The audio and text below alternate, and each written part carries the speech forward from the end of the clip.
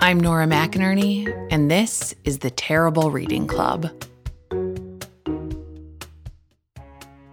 Today is something very, very different, a kind of book that we definitely have not done before because it is the kind of book that I have never read before.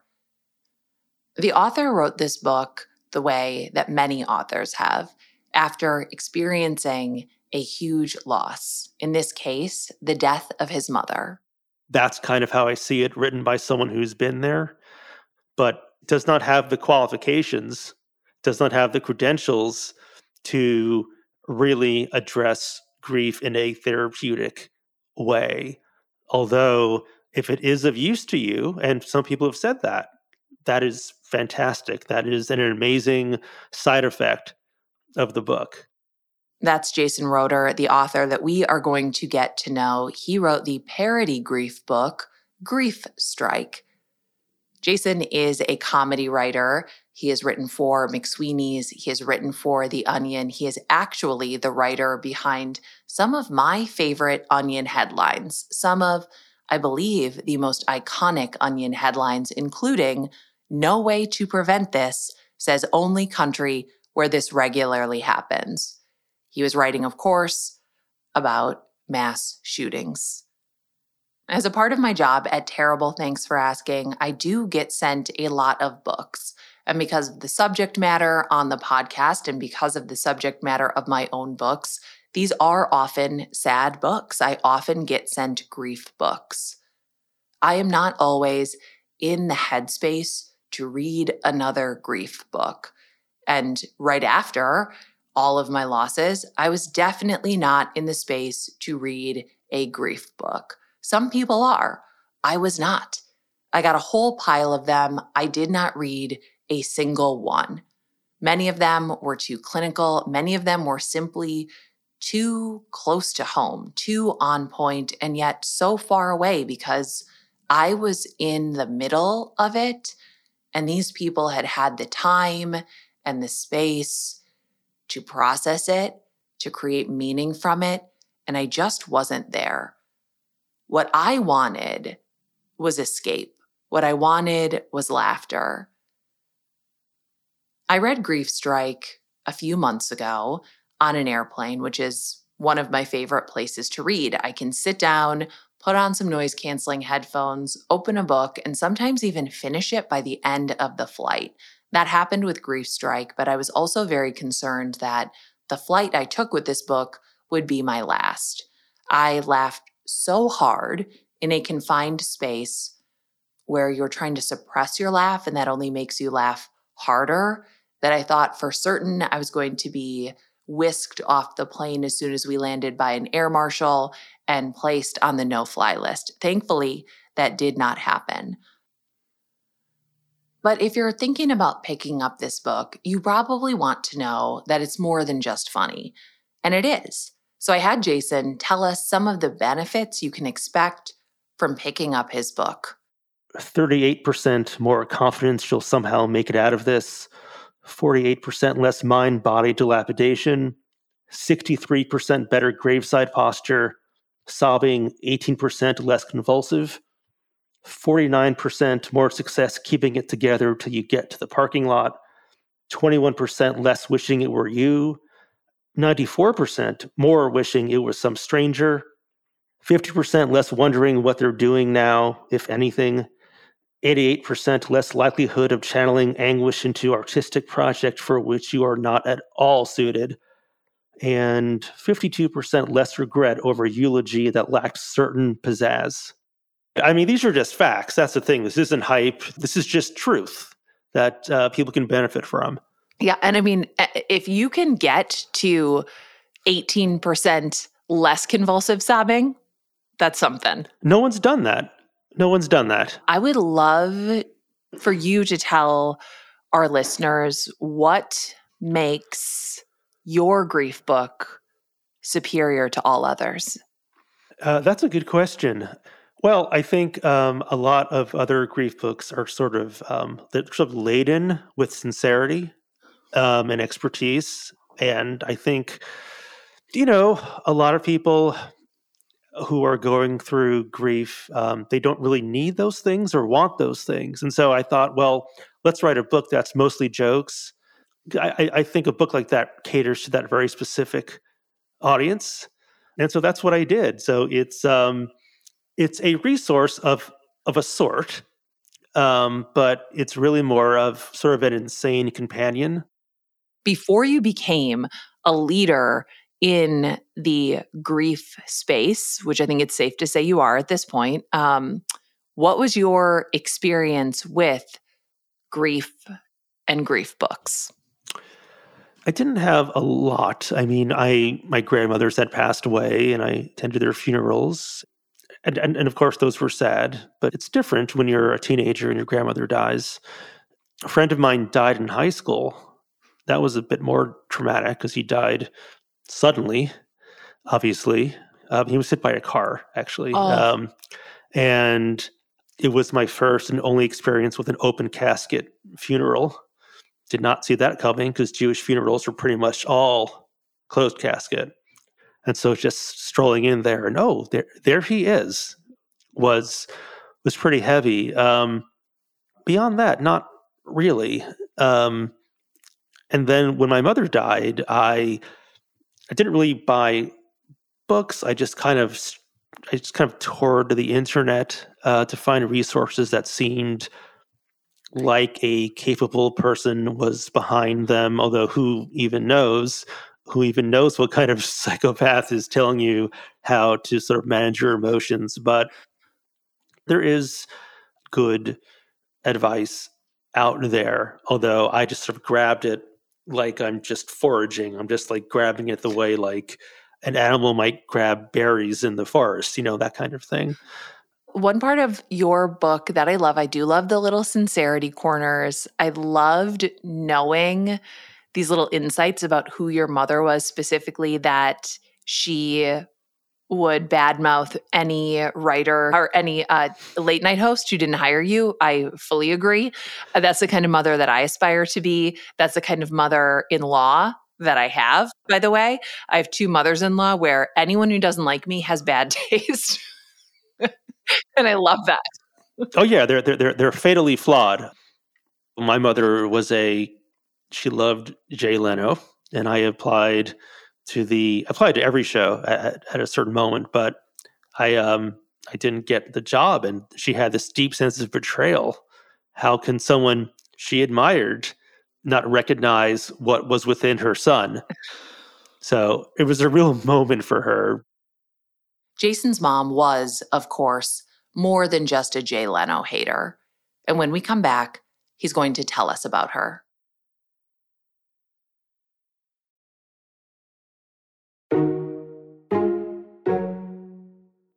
Any grieving person can tell you that what they don't want you to ask is, well, how did they die? No, really, tell me, give me every detail, leave nothing out. I want to know graphically what happened to your person, what happened to their body, their brain. How did you feel? How did they feel? We don't want to answer that question. What we want you to ask is something more like this. I want to hear more about your mom. Tell me about your mom. Well, she was a nurse, which I think I mentioned in the book. She was a sort of roving geriatric nurse. So this was in South Florida, so there's no shortage of the elderly, no shortage of people who need their dressings changed or their catheters reinserted. And she did it all. Like, she got down and dirty. Her trunk was filled with catheters and gauze and disinfectant. And she would drive everywhere, every neighborhood, from the condos to trailer parks. And she worked really long hours. She would leave the house. She'd wake me up at 5:30 to tell me she was leaving and what chores had to be done. She really cared about these people who sometimes were not the nicest to her. So, I mean, I guess this is kind of a saintly portrayal, but it's accurate. And even when she started getting sick, she kept working. She kept like ministering to people. I think to the extent I'm kind to anybody, that's where it comes from. My dad is very nice too. which is not to say my dad is an ogre. He is not at all. He's a nice man. But I like to think that rubbed off on me, and I learned something about how to be with people from her. Yeah, I think it's easy to sort of sanctify the dead, but sometimes people who died just were good too. Some good people die, unfortunately. Bad people do live forever. I'll say that. That's an irritating thing. That's an irritating thing about having someone that you love who was lovely die. My dad's dead, and and he was complicated. So, like people had mixed feelings about my dad. I liked him a lot, and he also had some flaws, but my husband was just like truly across the board great. Right. Like funny, kind, made everyone feel like good about wherever they were. It made people feel like, the party could not have possibly started until they arrived, even if the party was like, the line for the impound lot to get your car back. Like, he was just that kind of person. And I could not stop looking around at all the bastards I knew and being like, you're still here? Right. You're just going to keep persisting, aren't you? Okay. Yeah. So you're going to make it to 97, clearly. Great. And, and all these other people aren't. Yeah. I think also you mentioned your mom she was in a caring profession, and she was also a caring person. Those things don't necessarily always go together. Not at all. I wonder how that working with the elderly, working with people who are at the end of their lives, affected her own sense of her own mortality, or informed, the decisions around her end of life care, or the way she wanted to be remembered or memorialized. I think the work that she did gave her insights that probably made her feel more comfortable in certain settings. But after a while, she just wants to go home. Like she knew hospitals well enough to know she did not want to be there. And, maybe having inside knowledge, maybe it's more of a hindrance than a help. Maybe it exacerbates your fear because you sort of understand things. People can't slip things by you. They can't they can't evade the way they might be able to do with someone like me. At one point in time, I don't even think anyone said this, but I told my husband that he was getting a vitamin IV. He was getting chemo. I had no idea. Oh, really?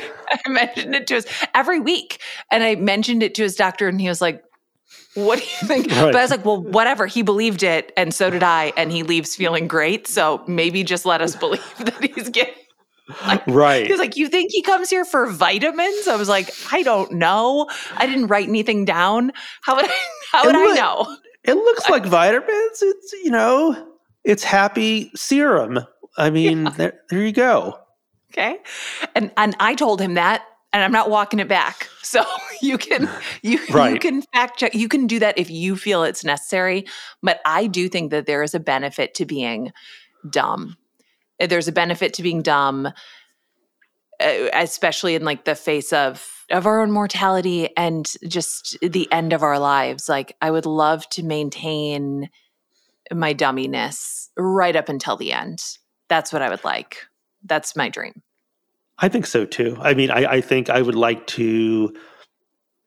have maybe like 6 months of runway to sort of get my affairs in order and to maybe do, one or two of the things on my list that I would like to do of the hundreds I will never get to. But I would love to just kind of, given that window, just kind of drift away, watching TV, Yes. or something.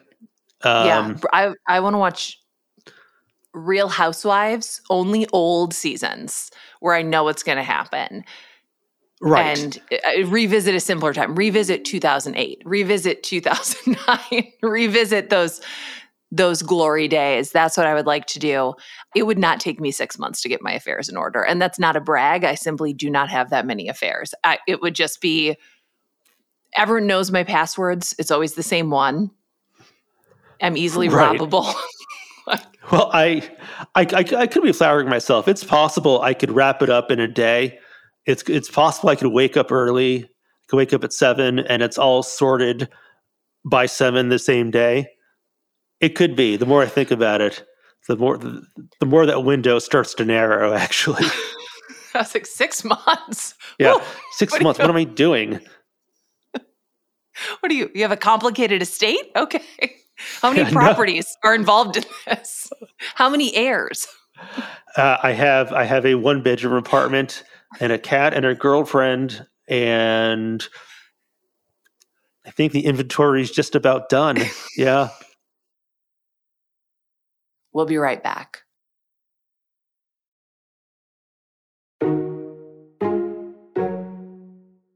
Jason's book is obviously very funny, but it's also incredibly sincere.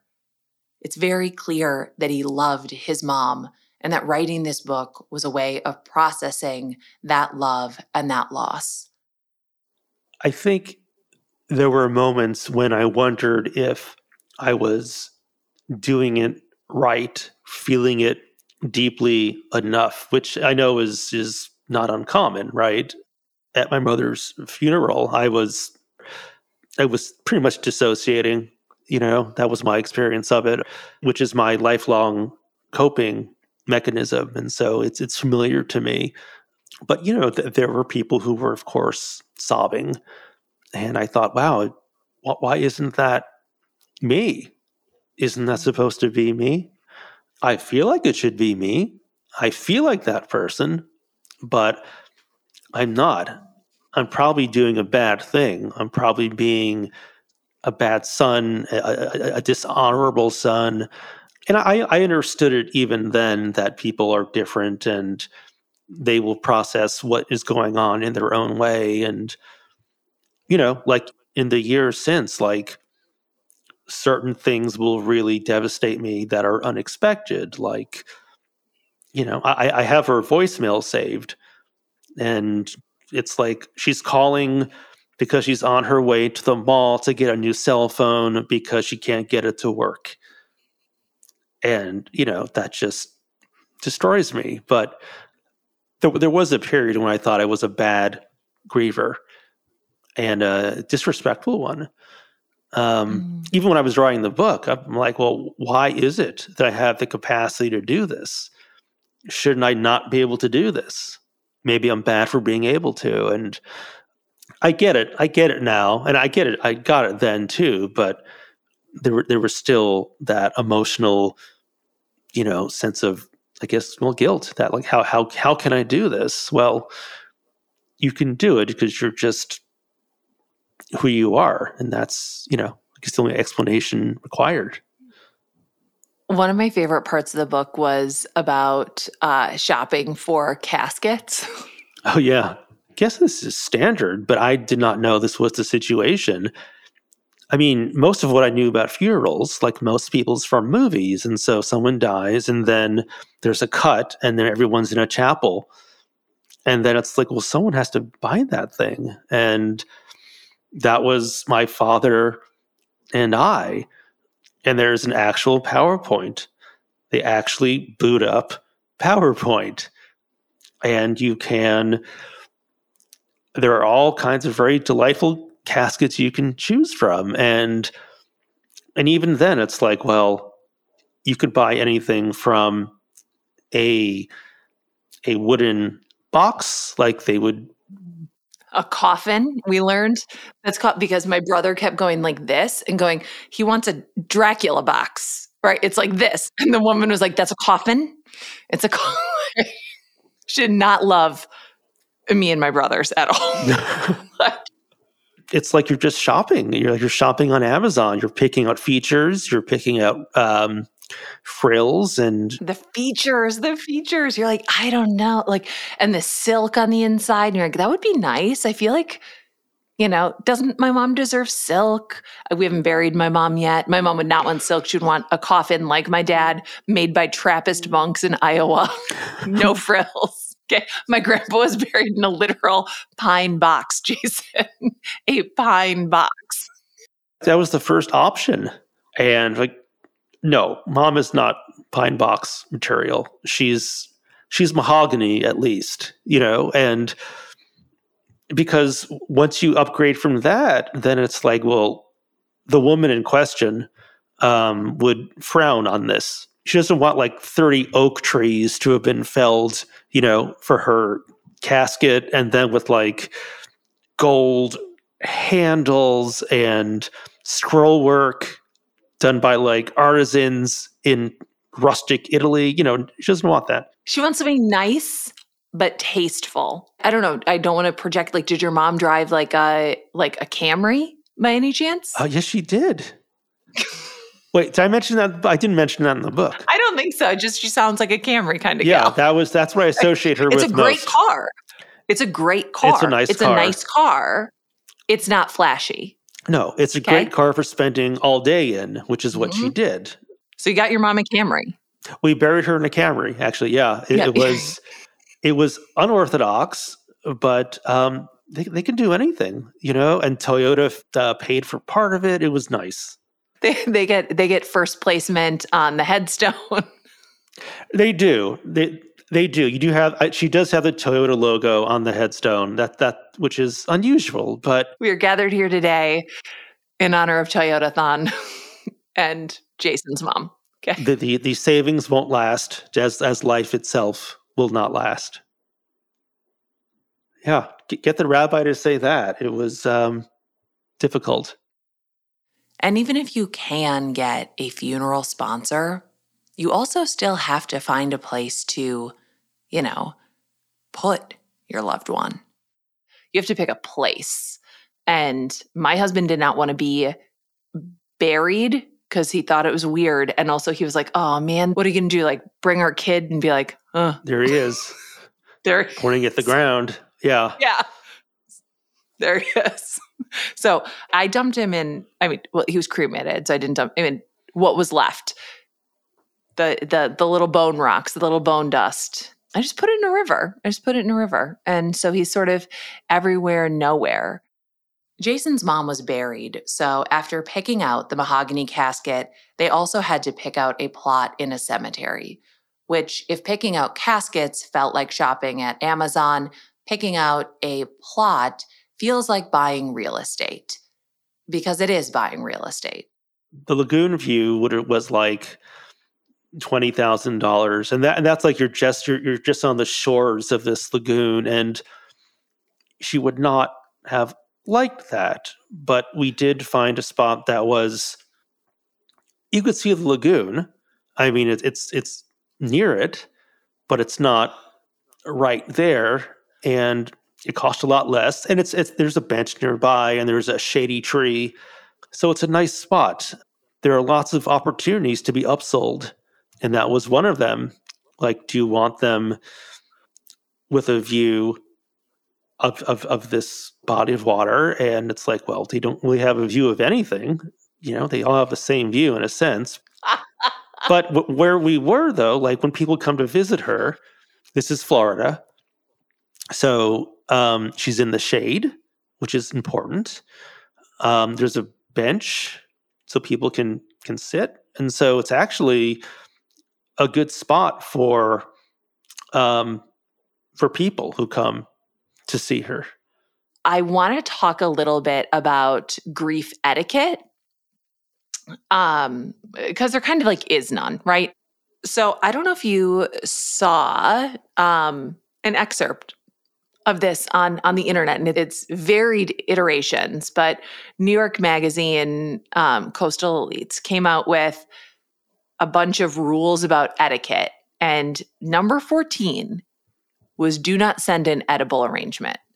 You mean in this circumstance? In any circumstance, it was like, no, nobody wants it. They suggested sending a roast turkey. Interesting.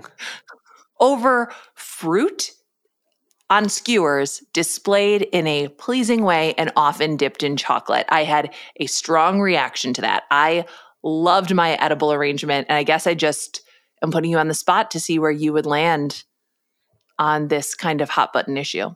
Well, first of all, most gestures are appreciated because the gesture was made. But I remember when I came back from Florida after I was there for like 2 months, and I had no food in the house, and I was ravenous, and someone had sent me cookies, and I just like ate them all immediately. So anything edible sent my way was appreciated. A turkey would be fine. An edible arrangement, sure. I will take some melons shaped into tulips. Why not? Like I'm not going to object. Why not? It's not some breach in etiquette. It's not problematic at all. It's like, great. It's nourishment. They seem to foresee that I would be short of food and maybe not in the frame of mind to cook. But no, I would not add that to some taboo list of things not to receive. Yeah, I was really upset by it. And if anything, I was upset that I did not receive enough edible arrangements. Like, I'm not cooking for myself. It was like the only thing, because it was right there, Right. like. The real danger is just expecting them all the time. Like you sort of wake up and like, where's my strawberry rose? And then you start to resent the fact you don't have it. And yeah, it's just a slippery slope. That's the only danger that I can foresee. Yeah. This book, even though it's so, so funny, there's also so much sincerity behind it. You can't write about, picking out a casket for your mom without having first lived through it, or trying to, memorialize somebody or eulogize somebody without first attempting to do it. And I'm wondering what writing this book did for your grief. I wrote it during the pandemic. My mother died at the end of August in 2019. I was wondering, what am I going to do with myself? I wasn't working. I wasn't seeing people except my girlfriend. So it allowed me to, I think, regulate my grief, my emotions in general. I could write jokes, which was a source of pleasure. It's also a problem to solve, which is something I like about it. And so I could enjoy those aspects of it. And in doing that, allowed me to sort of not keep my feelings at bay. That's kind of impossible, but just to kind of, keep them at arm's length for a time. I could push them aside when I just didn't want to spend all day with them. So that's, I think, what it did for me. I would like to say that I have a really deep, deep understanding of it, having written the book, but I'm not sure. I think that's just a longer process. I think the book's function primarily was just to protect me, I think, in a way. The deeper insights are sort of coming, or hopefully will come now, right now, or, into the future. I think this book, whether or not you intended it to be, is a kind of memorial to your mother and to the kind of love she gave you and the kind of person that she raised, right? Just so proud of how funny you are. And this book is so, so funny. But there are so many moments of sincerity, and I would love to get your thoughts on memorials. This is just a little section called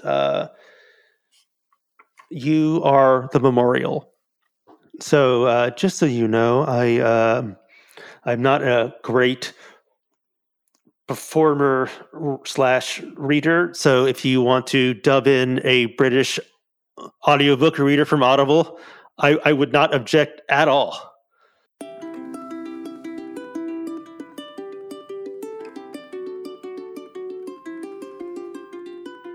In the end, your memorial may be as simple as allowing your loved one's example to guide you, to gently take control of higher functioning in your brain, like an alien parasite that literally nourishes itself on thought.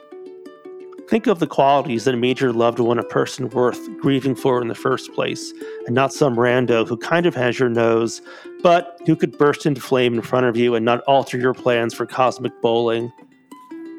We're not necessarily talking big-ticket triumphs either. It's not about climbing a mountain they climbed or evading an international manhunt they evaded, but maybe just their kindness or their generosity. Asking yourself what your loved one would do is a way to keep them alive time and time again. When you check on the elderly neighbor you ordinarily would have left alone until you heard audible groans through the walls, or build a wheelchair for an injured mouse that has no idea what the fuck to do with it, you'll know you're not doing it alone. What could be a better tribute than that?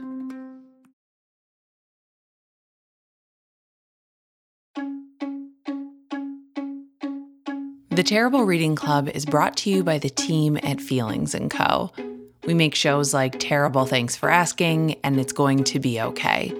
We're an independent production, and if you want to support our work, here's some easy ways to do that. You could rate and review this podcast wherever you're listening. You could share this episode with somebody. You can go to feelingsand.co, that's our website, to check out all of our shows and shop our store, which is filled with great things. This episode of The Terrible Reading Club was produced by Megan Palmer and Claire McInerney. It was engineered by Marcel Malakibu. Our team on The Terrible Reading Club is myself, Nora McInerney, Claire McInerney, Megan Palmer, Karen Nesvig, and Marcel Malakibu. If you'd like to see more of our work, you can check out our other podcasts, Terrible Thanks for Asking, and It's Going to Be Okay.